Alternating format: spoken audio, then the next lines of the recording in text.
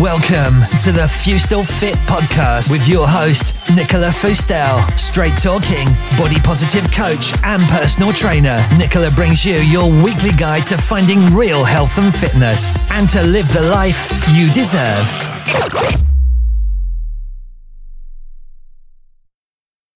Welcome to episode 28, 29.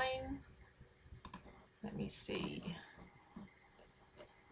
Welcome to episode 29 of the Fustel Fit Health and Fitness podcast. So today I speak to Rachel Foy, and I've been wanting to speak to Rachel for a while now. She is one of the few people, I think, in the UK who's doing the work that she's doing. And so it was nice to be on the same time zone for once. So the reason why I've got Rachel in is because she is a food freedom coach, helping soulful, ambitious women that are food and body obsessed to reduce their anxiety, overwhelm and fear by reconnecting back to themselves and their soul hungers, helping them live their life on purpose and with confidence, happiness and joy, and no longer waiting on the weight. A former diet junkie and exercise addict, she battled with disordered eating for 14 years. Rachel is a coffee and cake lover, obsessed with all things hot pink. She is empathetic and intuitive soul. She's an empathetic and intuitive soul who brings spirituality and all things woo-woo into her life and her work as much as possible, whilst being a therapist and intuitive coach with 10 plus years experience. She struggled to merge the two for a little while, yet now has come to realise that it is possible to be spiritual and woo-woo while still wearing heels and bright red lipstick. She started her business helping hundreds of women end their food struggles and body hatred through her group program, the Food Freedom Masterclass, and her highly sought after one-on-one mentoring program. Her passion for helping women find their food freedom has seen her live and work in Dubai before returning to the UK in 2016. Rachel's first book is due for publication in spring 2017, and her podcast, Ditch the Diet Radio, is available on iTunes. So check out the show notes below this audio, and you can see Rachel's website, Facebook, Instagram, Pinterest, Twitter, etc., etc. So enjoy the interview and leave me a review, please. So welcome, Rachel, and tell us, how long have you been a food freedom coach? Be a good question. So probably about 4-5 years is when I've really focused on this particular topic. So my background is that I've been a therapist, and I've actually worked as a therapist for over 10 years. But for about the past 4 or 5 years, this has been my focus of passion for so many reasons. Okay, so are you a dietitian or nutritionist? No, I have studied nutrition in the past, but it's not something that I actively do anymore. So my therapy background is more of hypnotherapy, clinical cognitive hypnotherapy, so a lot of mind stuff. Okay. So yeah, the nutrition bit was something that I studied at one point, very useful, but it's not really something that I use with my clients. So can you share what a bit about your story and how you got into doing the work that you're doing? Yeah, so my story started, I suppose, very innocently, like so many people. I started to diet when I was about 15. And it was just something that I got pulled into with a lot of other people, my friends and what have you. My mum was also very obsessed with dieting, so I was exposed to that as well growing up. I'm not blaming my mum, it's just something that I was very aware of. And from about the age of 15 until sort of my late 20s, that really was the slippery slope into food and weight obsession. And that kind of swayed from one extreme to the other, of binging 1 minute and starving myself the next. I did use exercise in a very unhealthy way as well along that journey. Sometimes actually working out multiple times a day. And yeah, it wasn't a pretty place to be. It was very time consuming. It took all my energy. It took away a lot of the fun that I could have been having, because often I was too scared to go out to places in case there was food that would be breaking my diet rules. So I was trying to, live in this little bubble that sadly so many women can relate to. And it was towards the end of my 20s things kind of started to shift for me on a personal level. So I actually had a relationship breakdown, which was completely out of the blue. We were actually engaged at the time, and that just sent me into a massive spiral. I had like a mini breakdown, for want of a better expression. But I kind of used that opportunity to really get a grip of what was going on for myself. And off the back of that, I ended up having a few like illnesses and a few health problems that kept appearing, and I actually got pulled into the whole world of like holistic health and holistic medicine. And so you initially started by helping yourself? Yeah, which I think again is this is where my passion comes from, because I understand for so many of my clients like what it's like to be in that place. So for me, that really was my trigger. I ended up having to help myself because I was in such a rubbish place at the time with my health, with my emotions, like my mental health, how I felt about myself, obviously off the back of a relationship breakdown. So there were all those beliefs about I'm not good enough, it's something to do with me. And I just got absorbed and kind of sucked into this world that I'd never even known about of holistic medicine. And that really was the trigger. That was my turning point where I started to sort myself out, and I was reading books, and I ended up actually throwing my job away and starting again. So I retrained. I actually retrained in all of this wonderful stuff that I just discovered. So that's my 14-year story very, very quickly. So how did you then go from a therapist into eating like food freedom coach? Yeah, so basically what happened, and I've never, I never kind of shy away from answering this question honestly, because I think it's really important for people to know about. When I actually started doing like general therapy, it was for anything and everything. So from like anxiety, panic attacks, fear, phobias, smoking, etc. But one of the other things that I was often asked to help people with was weight loss. I kind of ended up being pulled into the whole weight loss coaching world, which I did for a little while, probably a couple of years if I'm honest. But there was always something at the back of my mind that never felt right. Like it didn't feel right to me, particularly after having had my experience with this stuff. And even though my intention was to just really help someone heal their relationship with food, what I was starting to notice was that all of my clients that I was working with on like a therapy basis, they were all starting to say how much calmer they felt and how much more content they felt about themselves, and how much freer they felt when it came to food, but their weight wasn't changing. And that's when I started to realize that actually what I was really good at doing was helping women break free from food and dieting a weight obsession. And that's when I started to change my path, because I realized that the focus of trying to help women lose weight was actually not what they needed. It wasn't what they wanted, and it wasn't actually what I was doing with them. I was healing their relationship to themselves. So that's kind of really what happened. It was that, I suppose, that awakening moment of going, do you know what? I'm kind of not quite on the right path, so I need to take a step to the side. And as soon as I did that, everything just fell into place. So it's great that you naturally started helping people in that way. And I know from myself and many other people as well, we've all fallen into the weight loss trap because we listen to the marketing and the media and we believe that we can actually help these people. Even sometimes in our training, even like as a personal trainer, I was taught that I could help everybody with weight loss. And like you're saying with the mindset, and there's people like even Tony Robbins, people who I love and admire and love listening to his talks, but he still seems to think that it's a case of your mindset can help you lose weight. So when did you come across health at every size and understand that you can be healthy at any size and not necessarily everybody can lose weight? I think that was probably about maybe 2-3 years ago. So obviously, like working in this field, I'm constantly watching things, reading things, which I'm sure that you are. Like once you kind of start on this journey of not just helping other people, but obviously continuously working on yourself. And it was something that kept being mentioned in certain circles and certain conversations. I was like, I really need to know more about this. And as soon as I read the book, The Health at Every Size by Linda Bacon, it just made so much sense to me. And it made me realize, I suppose, some of the stuff that I hadn't fully pieced the puzzles together like years previously. And it really just kind of took my learning to a different level, really, to be honest. And it gave me wasn't necessarily the confidence, but it gave me this kind of knowledge where I was able to, very openly say to people, this is not what I'm trying to do with you now. We're not trying to change your body size. We're not trying to change your weight. We're not trying to change your shape, because that's kind of irrelevant. And I don't want that to sound flippant to anybody listening, because I know that some people genuinely do struggle with their bodies. But in the bigger picture, the grand scheme of things, our body is just this incredible place where we get to live. And if we can't embrace it with all its lumps, bumps, wobbly bits and everything else, then we're kind of missing the whole point of living.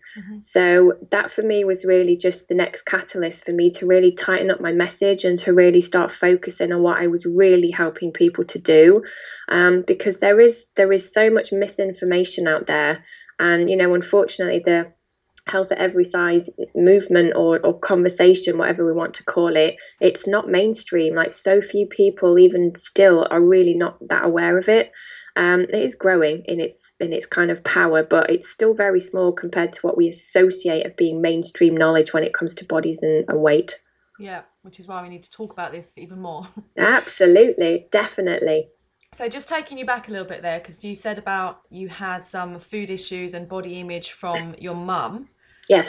How did you then get over the food stuff and your own body image to feel comfortable in the way that you look?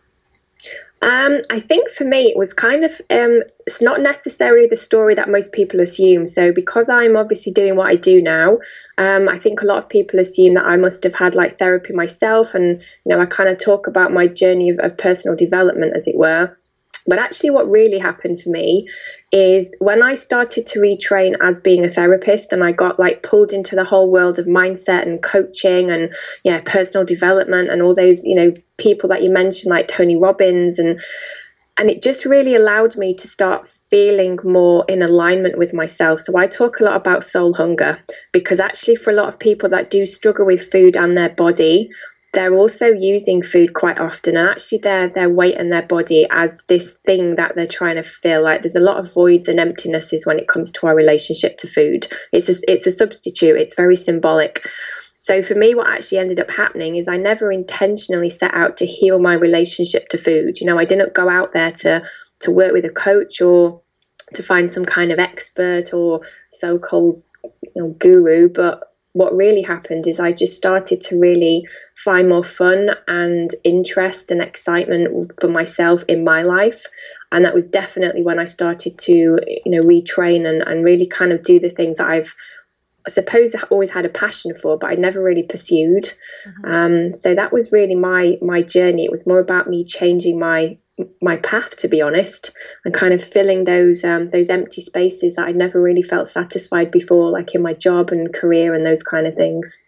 Yeah. So working with people with food issues, does it ever stop you from moving forward, or does it ever trigger you to going back? Honestly, no, it doesn't. I feel like I've come such a long way from where I used to be, that I very rarely get triggered now. The only trigger that I can possibly have is more from like an empathetic, emotional point of view. So, if I'm talking to someone and they're, like explaining how they're feeling about something, or, something that's going on in their head all the time, like this constantly revolving cycle of thoughts, that can trigger me in the sense of, oh my God, I remember feeling like that and I remember what that's like. But when it comes to food itself, I would go so far as to say that I'm healed when it comes to food and body image. Like, genuinely, there are very few things now that anyone could ever kind of say, or any comments that would actually trigger me to feel insecure, because I feel like I've worked for such a long time on myself, like it's approaching a decade at least on personal development now, that I feel so grounded and rooted in myself that I'm not even bothered about size, weight, shape. Like, I don't weigh myself. I don't know what weight I am. I've had 2 children. I'm not really bothered about the fact that my body has changed, because I'm more concerned about living my life to the full, which is what all of us should be doing, really, shouldn't we? Yeah. So do you feel like in your work that letting go of the food issues and body image will be the key to then getting the life, like living a life? I think it could be either way, to be honest. I think sometimes when we talk about like the body positive movement, and suppose really even food freedom, it's kind of a what comes first. Do we need to heal our relationship with food and our bodies in order to live our life? or do we need to live our life in order to heal our relationship with ourselves? And I tend to sway towards the second, to be honest, because from my experience, when someone kind of comes into this conversation of health at every size, they're trying to not diet anymore, they're trying to find their freedom, whatever that might mean for them, we can still end up falling into that almost as if it's still some kind of like rules and schemes that we're trying to stick to, as in, oh well, what should I be doing with food freedom, and how should I do this, and how can I still be a body positive advocate if I'm doing this? And we start to create all these rules around this topic. So for me, what I always focus on with my clients is, yes, we talk about food, yes, we talk about body image in terms of what that means to them and why do they believe it's important for them to overcome it or heal it on whatever level. But it's also more about, well, let's put the food story to one side and the body story to one side, and let's actually look at the bigger picture.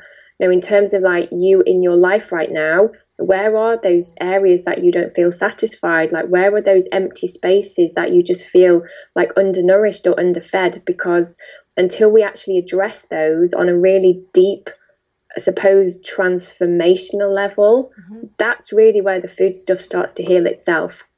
And that's definitely what I noticed of my own story, that because I was working more on the changing my career, doing things that really lit me up, I changed my relationship through, it wasn't my choice at the time, but it was the biggest blessing in the whole wide world. Met my amazing husband now.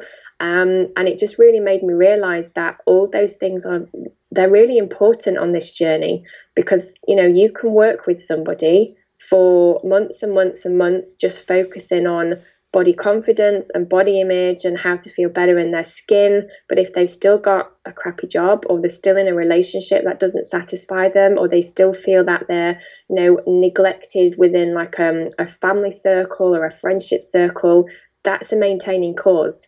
So yes, on the surface their food relationship might slowly be improving, but the things on the deeper level that are actually perpetuating the cycle are still there. So, yeah. And it's really interesting you say that, because there seems to be two reasons that people have problems with food or body image. And one is that maybe they started dieting and a physiological thing happened. They actually got food issues because of the dieting. Or the other hand, where somebody's had issues in their life and then I think mine was probably a combination of the two, and probably that's a third option. But the other one would be where they've had issues in their life and they're trying to gain control again by controlling their food and body. Yeah, definitely. And I think there's also another one that I want to kind of throw in there as well, which kind of from like an emotional point of view, like a lot of people that often struggle with food and body image, they can also have a lot of, and I'm not a big label person, I don't tend to label people or things because it's not useful, to be honest, but just for the sake of conversation. So things like anxiety and depression, if we want to call it that, those two things can often be part of this conversation as well. And I know from my experience, I wouldn't necessarily have said or even thought that I was an anxious person. But actually, when I look back now, I was a worrier. I was constantly worrying about stuff. And, by default, if we worry too much, we're going to start creating this anxiety within ourselves. Yeah. So I think that's also possibly another one, that when we do feel anxious more times than not, or we do tend to fall into these dark places of just not feeling very happy with life, that can also be another trigger for us to start controlling our food. And let's talk a little bit about the control. So many people start dieting to gain control in their lives, which is why it can be so hard to let go. Yeah. Because you really feel like you're just free falling, basically. You've got no control over anything then.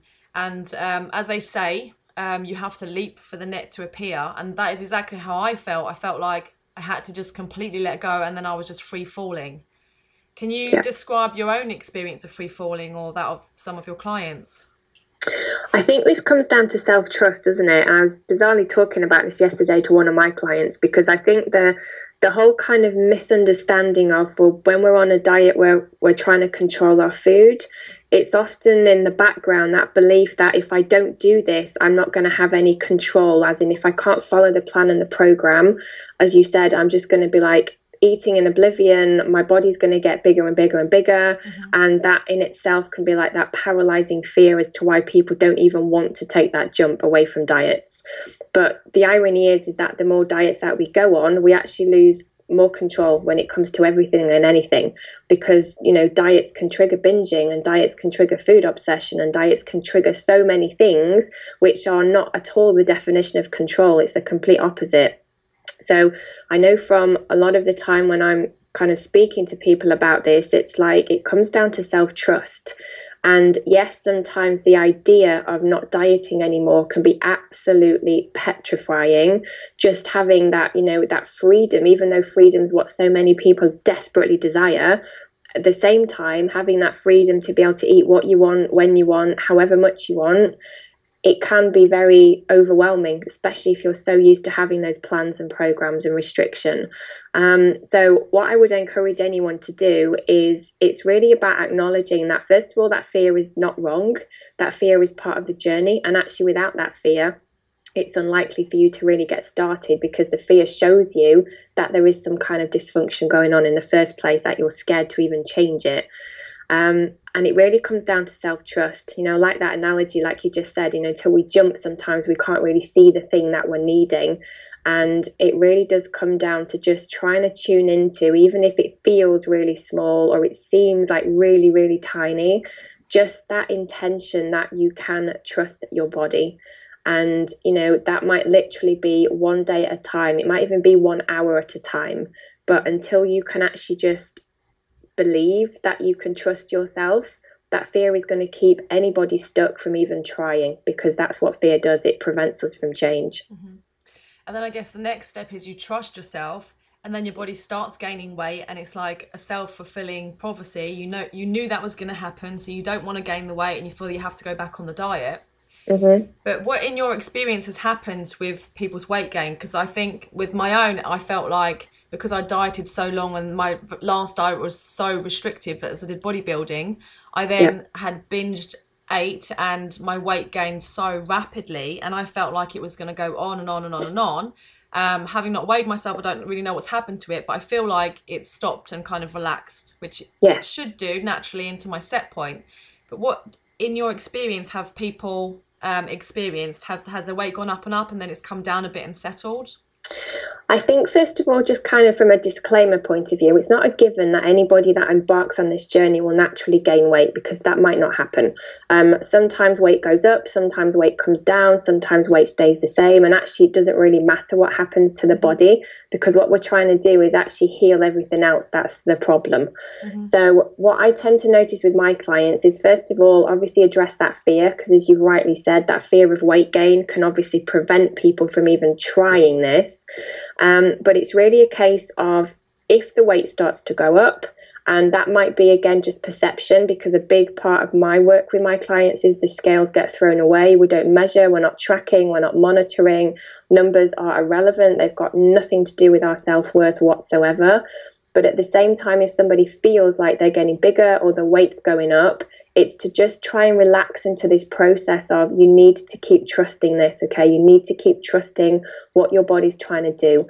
Because for some people, and you're actually a really good example of this, Nicola, someone that has been really restrictive over the years, whether it has been through, like, your experience of bodybuilding, so excessive exercise, maybe it's someone who's restricted purely through like sort of calorie restriction for no other reason other than trying to become super slim.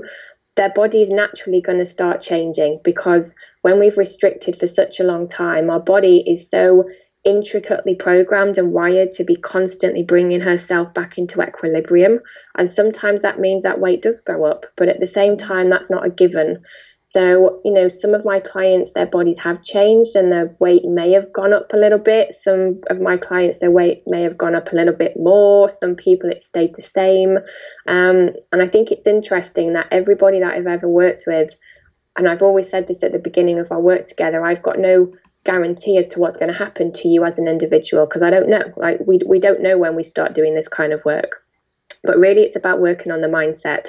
And I think this is where I suppose I bring a lot of the things that I specifically use with my clients in, because if somebody's body feels like it's getting bigger, or they're starting to get worried by it, or they're getting anxious, or it's, triggering them to, oh, I think I need to go back on a diet again. It's about changing their mindset, and it's about really delving down into those beliefs of, well, why is this a problem for you? Like, why are you feeling anxious? What meaning have you given it? Because 99% of the time when a woman starts freaking out because her weight's going up, the weight is actually not the thing that she's scared of. It's the meaning behind it. So to give you an example, quite often we think, oh, well, if my weight keeps going up and up and up, people will judge me, or people will think that I'm not a good person, or people will think that I'm not, I'm not lovable, or I'm not deserving enough. Like, we start to have so many beliefs around weight gain. And actually it's those beliefs that are the problem. It's not the actual weight itself. Does that make sense? Yeah. And I can totally relate to that, because I felt like, as a fitness professional, people will look at me like she's let herself go. She's eating everything she likes now. She's putting on all this weight. And I just always felt that people would be judging me. Yeah. But I think you definitely have to have a talk with yourself and realise that mainly people who judge are the ones who are judging themselves. Absolutely. And I think, something that's also part of this conversation as well, like, a lot of the time when we are so weight fixated or like body obsessed, there is often that need of us seeking external validation. And again, this is a big part of anyone's journey. Like, when you really want to get to that place of having your freedom, when you ask me, like, do I get triggered now? And I don't, it's because I no longer seek external validation. Like, I'm not here to please everybody. I don't, I'm not saying that I go out of my way to be like awful to people, but at the same time, if somebody doesn't like me, I'm okay with that now. Whereas years ago, that would have made me go, oh my God, it's me, it's my fault. I'm not good enough. I need to change myself. And that's not true. And that links to that whole fear of weight gain as well. Like, when we're so concerned about what other people think of us, that's because we're more concerned about the external validation than actually validating ourselves from the inside. And can we talk about food addiction? So I know it's a big one, but obviously there's like drug addiction, alcohol addiction, and those are the kind of things that people can just, obviously with help, sustain from. But with food, you need food on an everyday basis, hour to hour. So do you believe that there is such a thing as food addiction? Oh, big question. Okay. Do I believe that food's addictive? Honestly, I'm going to say no. And the reason why I'm choosing to say no is because, okay, let me put it this way. A lot of the time when people think that they are addicted to food, what I tend to interpret that as being is that they are more addicted to the behavior around food. So they are more addicted to the binging. They're more addicted to that adrenaline rush of eating a whole packet of biscuits. Like, they're more addicted to the behavior and that state of mind as opposed to the food itself. Because we could argue that a lot of the other things that society can become addicted to, like drugs and alcohol and cigarettes as well, if somebody actually stops eating them, stops having them, quite often it can be very detrimental to their health. So I'm thinking, like, let's use drugs as an example. If somebody's physically and metaphorically addicted to drugs, if they stop having them, like, instantly, they go through that withdrawal, like, it can actually damage their body. Whereas that's not the case of food. We can get a bit annoyed that we're not having the biscuits, and we can get a bit frustrated that we can't have the sugar, but it's not going to kill us. Like, it's not going to affect us to the same way physiologically as some other substances can. So what I tend to notice with my clients who are very adamant that they are addicted to food and that's the problem, I often help them start to realize that that's not really what's going on. It's more about being addicted to that behavior. Because, we've all been there. I used to, and I'm sure that you can relate to this as well, that having that feeling of, I really want to binge, I need to binge, and kind of, you're working yourself up until you can get whatever it is you're wanting to eat. We get addicted to that feeling. So really what I try and help my clients do is start to break those associations and those habits, as opposed to stop having the food, because obviously we can't do that, nor in fact should we, because food should be enjoyable. So certainly from my experience, I don't truly believe that food is addictive. I do believe, though, that the emotional connection to food and the behaviours around food, they are the things that we become addicted to, particularly if those behaviours are coping strategies. So we end up just using them without even being aware of it. And I guess also the reward, because when you're talking there about binging, it does actually remind me, and I haven't thought about this until you've just said that, I remember one of my last few binges, I felt like, do I really want to let this go? Because it's such an enjoyable experience, even though it's not afterwards. But at the time, when you're so desperate for the food, that first initial bit of food is enjoyable, and it gives you those endorphins. So I wonder if that's another thing to it, because obviously you get that high from having sugar or the binging food. Exactly, which would again kind of advocate the fact that it's the behaviour that's the addiction, because I'm guessing, like, for you, if it's like the sugar, it could have been like chocolate, or it might have been biscuits, or it might have been donuts. It could have been anything that was like a certain taste. And I think in was that, just food in general, just I can exactly. eat food, let's just have it all.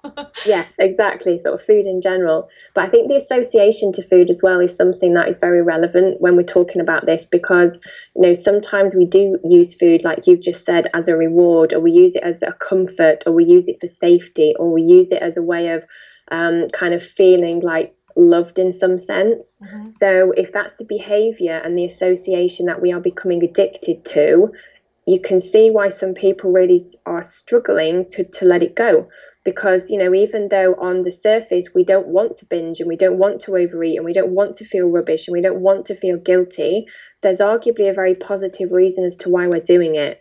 And from a mindset point of view, which is a big part of the focus that I do with my clients, it's about helping them appreciate that there probably is a positive reason. There's a secondary gain for everything. And even though we can have behaviours that we don't think we like, when you can start to appreciate there is actually a positive reason for that behaviour, and your body's not trying to hurt you on purpose, and she's not trying to make you like awful, she's actually trying to fill these voids, like there's some kind of substitute in the background that's driving this behaviour. It's often then very easy to try and flip that story around and reframe it, where you can come from more of the viewpoint of having more compassion and kindness to yourself, because change is never going to happen when we beat ourselves up. We've got to be coming from that place of compassion and kindness. And can we talk about the hunger scale? So yes. I have quite a few different questions on this one, so depending on how you answer, then I'll just jump in with some more. But okay. I find it quite confusing trying to do the intuitive eating and wonder at what stage should people eat. And obviously there's eating when you're not really hungry, and there's different types of hunger. Yep. Okay, so first thing first is I'm not a fan of intuitive eating. I don't teach it. I'm not saying that it's inertly wrong, but I think the problem is with intuitive eating, and actually with the hunger scale, is it's still a diet. Like there's still rules and plans and these kind of idealistic things that we're supposed to do in order to get it right. So I think in terms of the hunger scale, what I prefer to encourage people to do is to just listen. And I know that sounds really easy, and sometimes it's easier than what we think it's going to be. But really, when it comes to hunger, the more that you can just be an observer, like rather than trying to get this perfect and wait until you're, feeling really hungry or ravenously hungry, what if you could just relax into it and actually just start having this conversation with yourself, with your body, and just keep checking in with her and tuning in with her. And it's like, well, do I want to eat now? Yes or no? And then really going with that instinctive response that you have, because this is where self-trust becomes built upon. Like if you start questioning, well, am I hungry enough to eat now? You're not trusting yourself already. And, self-trust is definitely something that has got to be built upon for anybody to really heal their relationship with food, which means that some days you might eat your lunch when you're not as hungry as maybe you were the day before, or maybe you find yourself eating at like 3:00 in the afternoon because actually that's what your body's telling you she wants. But relaxing into that and not becoming too fixated on I have to eat when I'm hungry and I can't really eat until I'm a certain number on the scale, that's still a diet. And that's why I'm not a fan of intuitive eating in that sense. But I think you do have to ask yourself those questions initially to get the trust. Because at first, I remember when I was hungry, I would just be scared. If I'm hungry, then it means I'm going to binge, because that's how I used to feel. And then also I used to have guilt associated with I've eaten and I wasn't hungry. That means have I binged? Even if I've had like a normal meal that you would consider a normal portion. That would just be like conditioning from my brain that I was always used to feeling guilt if I'd eaten when I didn't feel hungry.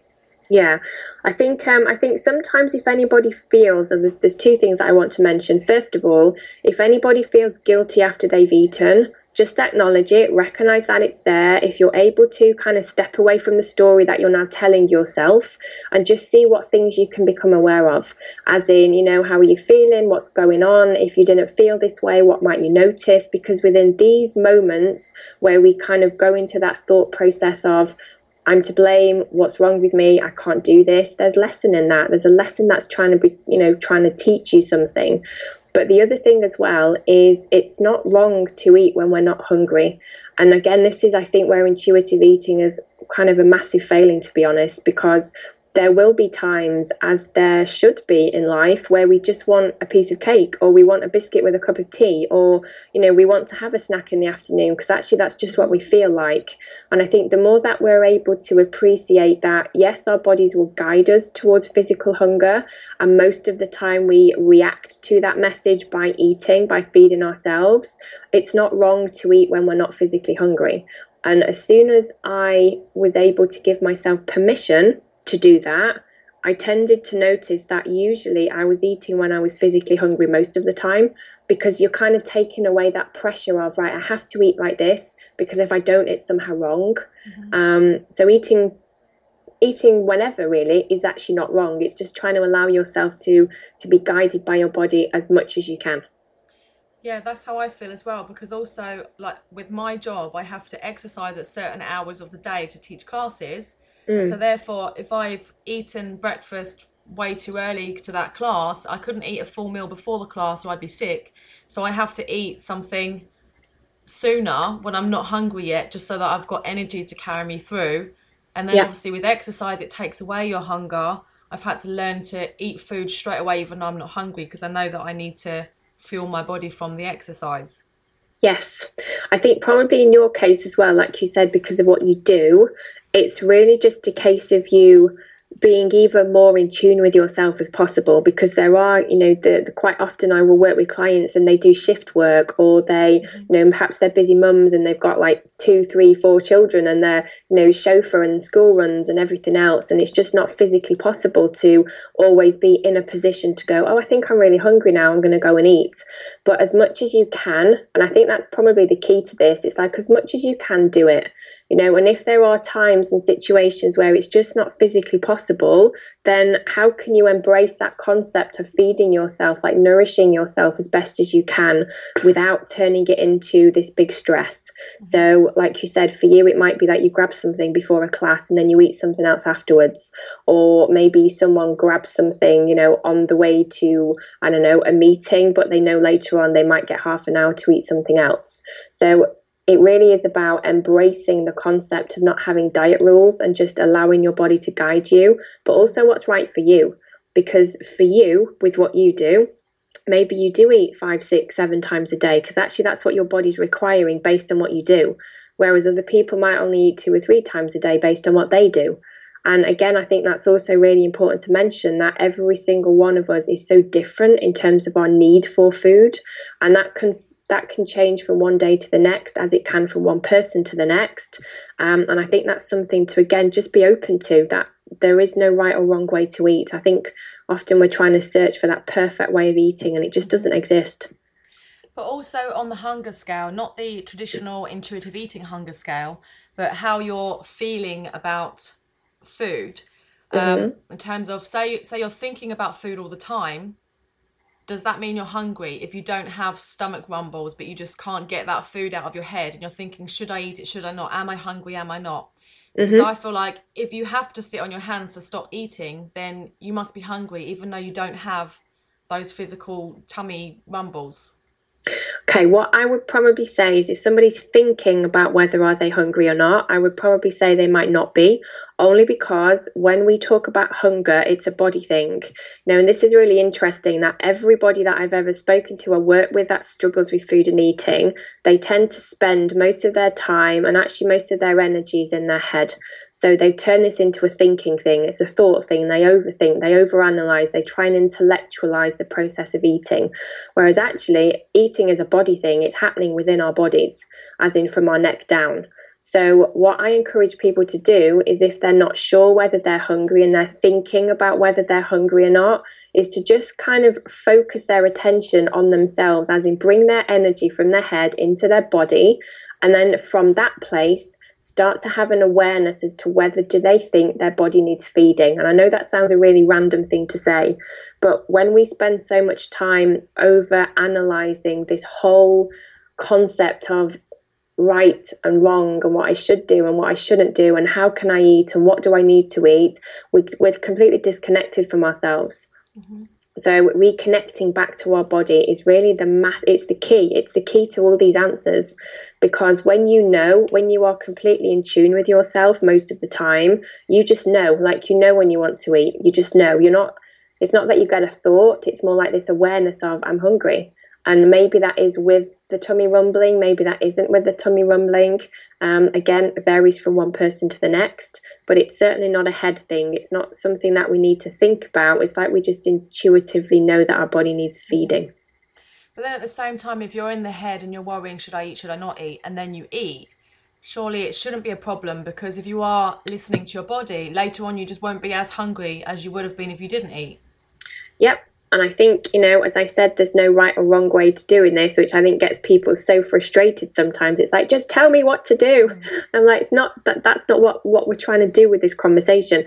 What I would normally recommend is, if somebody feels like they are not sure whether to eat, spend a few minutes and just try and bring your attention into your body. What is she telling you? Have a conversation with her.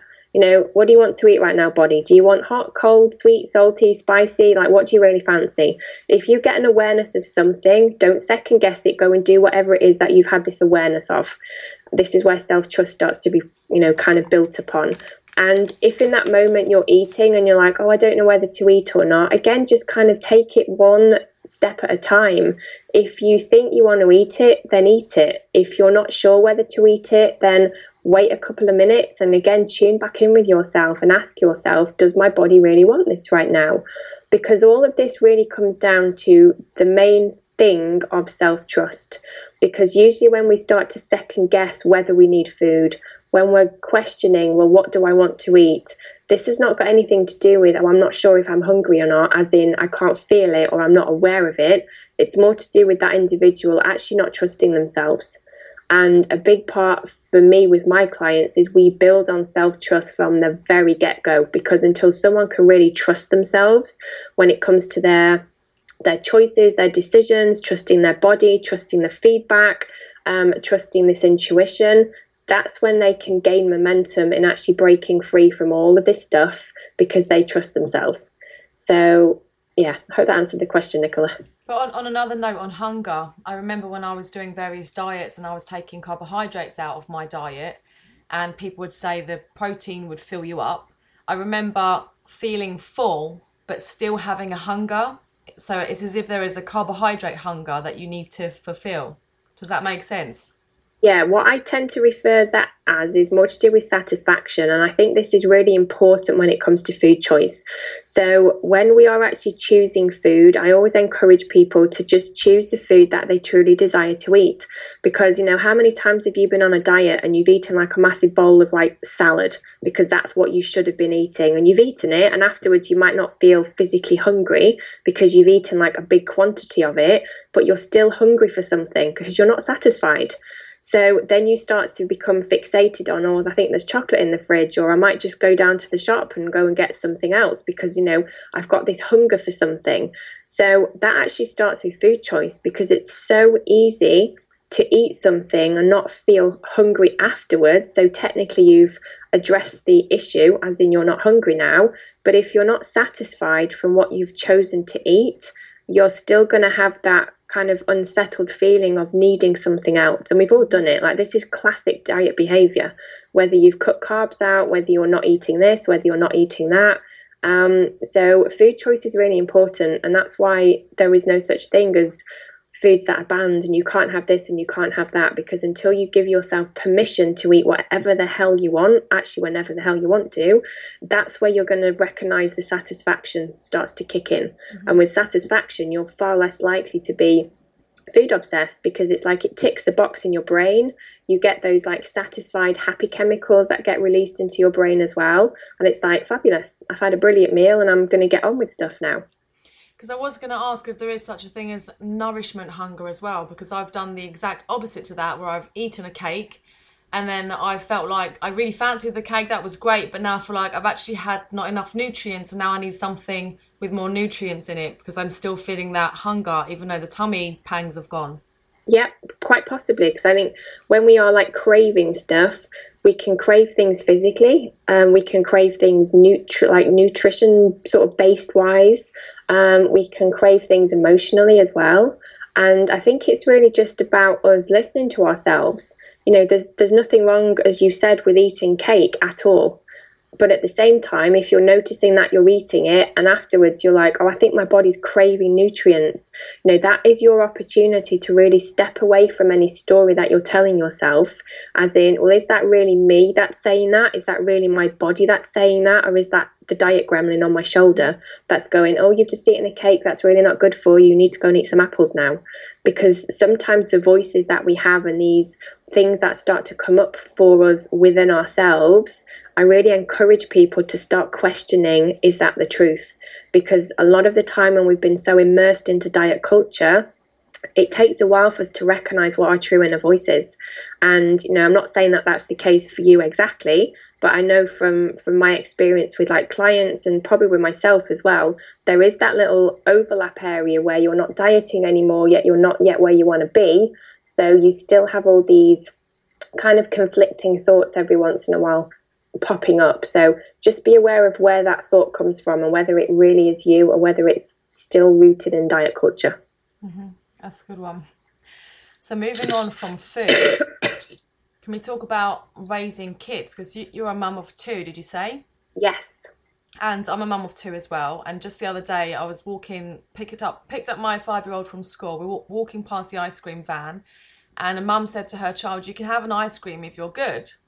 And then I just thought about it from the ice cream van all the way to my car. I don't know why I was thinking about it. And my daughter said the same thing to me. And I thought, oh, that's interesting that she's also thought about this. If I'm a good girl, then can I have an ice cream? And I just said to her, you know, you can have ice cream every day. Obviously, I want you to be a good girl, but I don't reward you for being a good girl with food like we do our dog. Our dog has a treat for food. So what's your opinion on that particular topic and just in general raising your kids? I think that's something, first of all, not to like judge anyone, because I know it's really easy as parents that we do things like we're always doing our best, so we're not criticizing or judging anybody that may be doing that. I think it comes, again, it's awareness.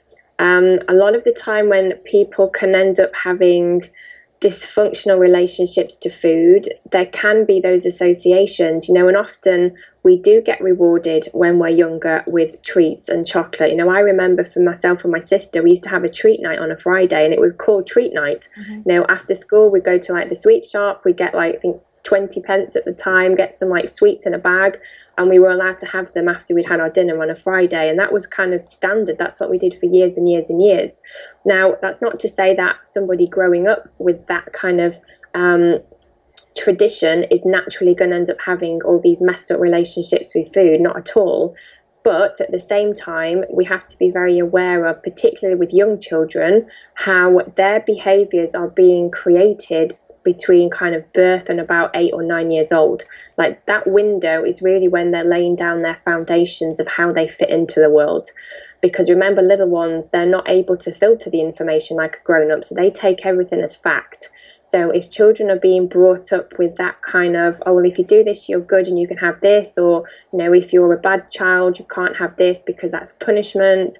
It's just about awareness more than anything. And as I've said, I'm not criticizing anybody that does this at all. But for myself, what we tend to do with our children is we are very, very free with food in our house. So we have a cupboard which is easily accessible. As in they can go in it whenever they want to, and it's got biscuits in, and it's got crisps in, and it's got the perceived treat foods. We don't call them treat food, it's just food. But at the same time, there's also a bowl of fruit on the side that they can also have. So if they want a snack when they come home from school, they are free to choose what they want. Now, before that freaks anybody out, as in, oh my God, I can't do that with my kids, what we tend to notice with ours is that they tend to choose what they tend to choose. So some days they want a packet of crisps, some days they'll have a chocolate bar, some days it's a biscuit, some days, like yesterday, my little boy went into the kitchen and he took two tomatoes out of the fridge and he just sat on the sofa and ate them because that's what he wanted. And I think when you can just have that relationship yourself with food, where you just see food as being food, it's not a reward, it's not something that you treat yourself with, it's just food, you're going to pass that on to your children. And I know from a lot of the experience that I've had with some of my clients, they've already said that as soon as they felt more calm and relaxed with food, their dynamic within their family started to change, because it was no longer the kind of the big issue that it had always been. And it also then got passed on to their children. Like, they noticed that they were talking about food in a different way to how they'd been doing before. So I think awareness more than anything. And as you rightly said, there's nothing wrong with having an ice cream every day if they want to, but just be aware of how you are selling that ice cream to the child, as in, well, it's just an ice cream. It's not because I love you more than your brother, or it's not because you've been super good today. I'm just giving you an ice cream because you can have one if you wish. Yeah. So it is quite challenging trying to say the right words all the time and, you know, not mess up your children, because obviously hearing so many adults who've had various issues and it all came from when they were children. And there was another incident where a lady, her child was crying because she'd fallen over, and she gave her like a massive bar of chocolate and was like, there, you'll be okay now. And then I just thought, that's going to make that child an emotional eater, surely, because if she's feeling sad and thinks that chocolate's going to make me happy, then that could then lead on to her feeling like that as an adult. Yeah, I mean, I think we need to be careful that we're not sort of assuming that every child that gets given chocolate when they fall is going to become an emotional eater, because they might not be. Like, I think there still has to be some kind of tendency for individuals to be pulled in towards this, you know, path of dysfunctional eating. It's not going to be everybody, but at the same time, as you've said, I think we just have to be aware of how we talk to our kids, and actually not just about food, it's about everything. You know, and I don't think anybody listening to this, if they're like, oh my God, I do that and I'm such a bad parent and I've messed my child up, you haven't at all, because I think it's about balance. You know, every so often my parents as grandparents, I still hear them say to my children, oh, do you want a treat, or do you want this off grandma? And, you know, and I don't necessarily turn around and go, stop saying that because it's wrong, because, you know, it's just what my mum does. But at the same time, it's also about balance. So what I also do with my children is we are quite open, like we have open conversations about food, in the sense of, you know, what does your body want to eat and how does your body feel today? And now I kind of talk to them about nourishing their body. So I don't really talk about health, as in if you eat this orange, it's healthy, because who's to say it's healthy? It's just more nutritious for their body. But I do use the word nutrition, and I do use the word kind of making your body happy. So like my little boy knows that if he eats certain things, his immune system will get strong, and, you know, his body will be happy if he gets like colds.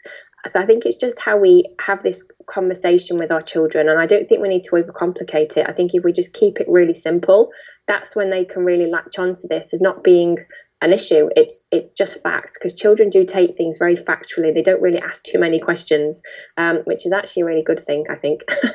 Mm-hmm.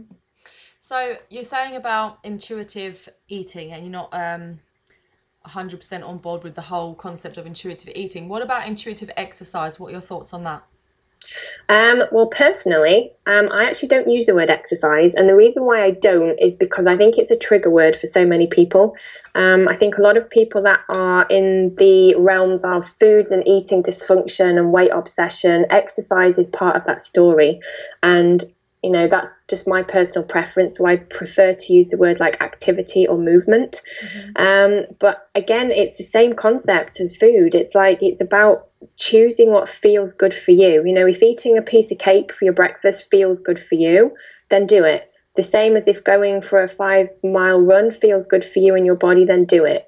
I think we have to be careful that we don't kind of over prescribe exercise, and also having that connection with weight loss. I think that's a really important thing to differentiate, that if anybody's doing exercise or activity or movement and their motivating factor behind it is to slim down or tone up, And that really is when not necessarily the alarm bells need to ring, but again, it's just an opportunity for that individual to step out of their story and start stepping into their truth. Because I used to go to the gym, like I said, several times a week, several times a day sometimes, and I didn't really always enjoy it, but I went because I felt like I had to. And that wasn't intuitive. Like, I was going completely against what my body was wanting because I was making her go for the wrong reason. So I think it's all about listening and paying attention and not really having to justify yourself. If you feel like doing it, then fantastic. And if you don't feel like doing it, then for me, that's also not a big deal either. So, yeah. So I think I felt like I'm in a conflict with the fitness industry and the body positive community. And I understand why people have issues with the fitness industry, because I've had those issues too. And I understand the language that's used and the marketing and all of the weight loss stuff that goes associated with it. But because I am a fitness professional and I teach classes and I have positive experience in my classes, and I feel like maybe more for the mental side of things, I understand that I'm helping people with their stress levels, with just even getting out of the house for some people, or some people who might feel depressed. And I've had such nice feedback from people in terms of their mental state rather than their physical. And I know there's always going to be some people in my classes who are there just to burn calories. And, I know that I can't change that. I just have to lead the way and hopefully they might follow. And if they don't, then that's their thing. They can do that. But I did feel like there was such a big conflict between the two and felt like I need to do one or the other. And it's only really now I've just kind of this week really just woken up and feel like I don't get the opportunity to have intuitive exercise. I don't, like this morning I woke up and I didn't feel like teaching a class, but I still did it because it was my job. And it wasn't a class that I was going to go to have the choice to say I don't feel like it, so I'm not going to go now. But I've realised I'm not there for that reason, because I'm not there to change my body. I'm there to teach people, and I enjoy my teaching.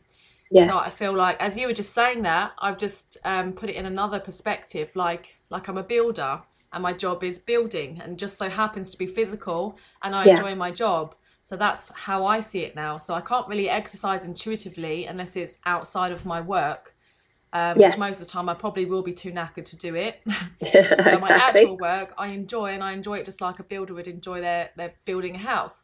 Does that make sense? No, definitely. And I think for anybody actually that works in like the fitness industry, because I've had quite a few people that I've spoken to like on some of my podcast shows, and it can be a bit of a conflicting area because, like you said, sadly, the fitness industry does tend to be focused far more on like weight / I'm going to say health, but one of the same thing, that connection to weight anyway. That as opposed to, like you said, the emotional satisfaction that we get from exercise and stress reduction and, lifting our mood and all that kind of stuff. It's not really focused on that. So I can see why it can be challenging for people within the fitness industry. But I think, like you said, you're paving the way. Like, you can only do what you're doing for your people. And the more that you vibrate on the level that you are doing, and you talk openly about what you're talking about, and you're very open about, I'm doing this class, but we're not going to be burning calories, or you're just very aware of your language as well, then you're going to naturally start shifting dynamics within your groups anyway, by default, because it's you. It's like, it's your stuff. So, change happens by one person at a time, doesn't it? And I'm sure that the way that you're doing it, as you are, you can find that happy medium between being in the fitness industry, but also being part of the body positive movement. But it's about finding that fit that's right for you. I don't think any of us need to stick to one thing rigidly, because I think rigidity is not healthy. It's not good. It's going to keep any of us stuck. There has to be flexibility for expansion and growth. And I think the mix that you're doing right now is fantastic. I hope that there's more people like you that start doing what they're doing, because it's so needed out there. Thank you. But I think it is good definitely to find your own way and not feel like you have to go one way or the other, and that there is a big divide. Yeah, definitely. I think that's, I think like we were saying about intuitive eating, sometimes we do feel like we have to do it a certain way. We could kind of argue that the body positive movement's the same, as in, if you're not completely body positive, then there's something wrong with you. It's about what's right for you. You know, if you want to wear makeup, that's fine. If you want to do this, that's fine. If you want to do that, that's fine. If you want to have cake for breakfast, that's fine. It comes down to you again at the end of the day, and your self-trust and your belief in yourself, that you don't need external justification or validation from anybody or anything to give yourself permission to be who you are. And, you know, that's kind of quite a deep message underneath that, but it's true. Because if every single one of us just focused on our own stuff every day, and we did what felt right for us, and we dressed how we wanted to, and we exercised how we wanted to, and we ate how we wanted to, and we didn't really give a crap about anybody else within our kind of bigger society, that's where change would happen regardless. So I think we do need to find our own way when it comes to all of this. You know, you can get experience from people, and you can read things, and you can follow people, and you can work with people, and you can be part of movements. But at the end of the day, all of us have got to kind of take from all of this what feels right for us with where we are right now, and use that to help us get to the next part of our own journey. So then lastly, do you want to share with us your social media, or where people can find you or follow you? Yeah, sure. So I'm quite active over social media, but my website is rachelfoy.com. There's loads of kind of bits and pieces on there at the moment. So some freebies to download, including my Food Freedom Toolkit, which has got some meditations. And you can also find me at the foodfreedommasterclass.com. And that's my signature 10-week home study program. So that really is everything and more that anybody needs to take them from diet junkie, emotional eater to somebody who has got a normal relationship with food. And all my stuff on social media you'll find through my website at rachelfoy.com. Brilliant. Thank you. And is there anything else that you wanted to leave us with? I think really just to summarize our wonderful conversation is, for anybody that's listening and maybe they're new to this, or maybe they know that they want to heal their relationship but they're too scared to do it, just start, because, you know, sometimes fear will keep you stuck, as it will do, but it's really just a case of taking it one step at a time. And no matter how long anybody has struggled with food and eating and body image, you can heal your relationship with food and with yourself, but it takes you to make that choice.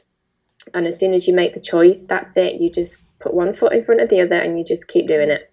Although some days you have to accept that you go backwards. That's okay. That's part of the journey. To go forwards. Yeah. Change is not linear. It's not from one point straight to the next. It's got ups and downs, and sometimes we go backwards and sideways, but we're always making progress, even though we don't feel like it at all those points. Change is always happening. Well, thank you, Rachel. You've got some great answers there. You're very welcome. Thanks, Nicola. If you like this episode, don't forget to subscribe and leave Nicola a review on iTunes. You can also check out the show notes and get other free content on her website, foodstillfit.co.uk. If you'd like to contact Nicola, email nicola@foodstillfit.co.uk.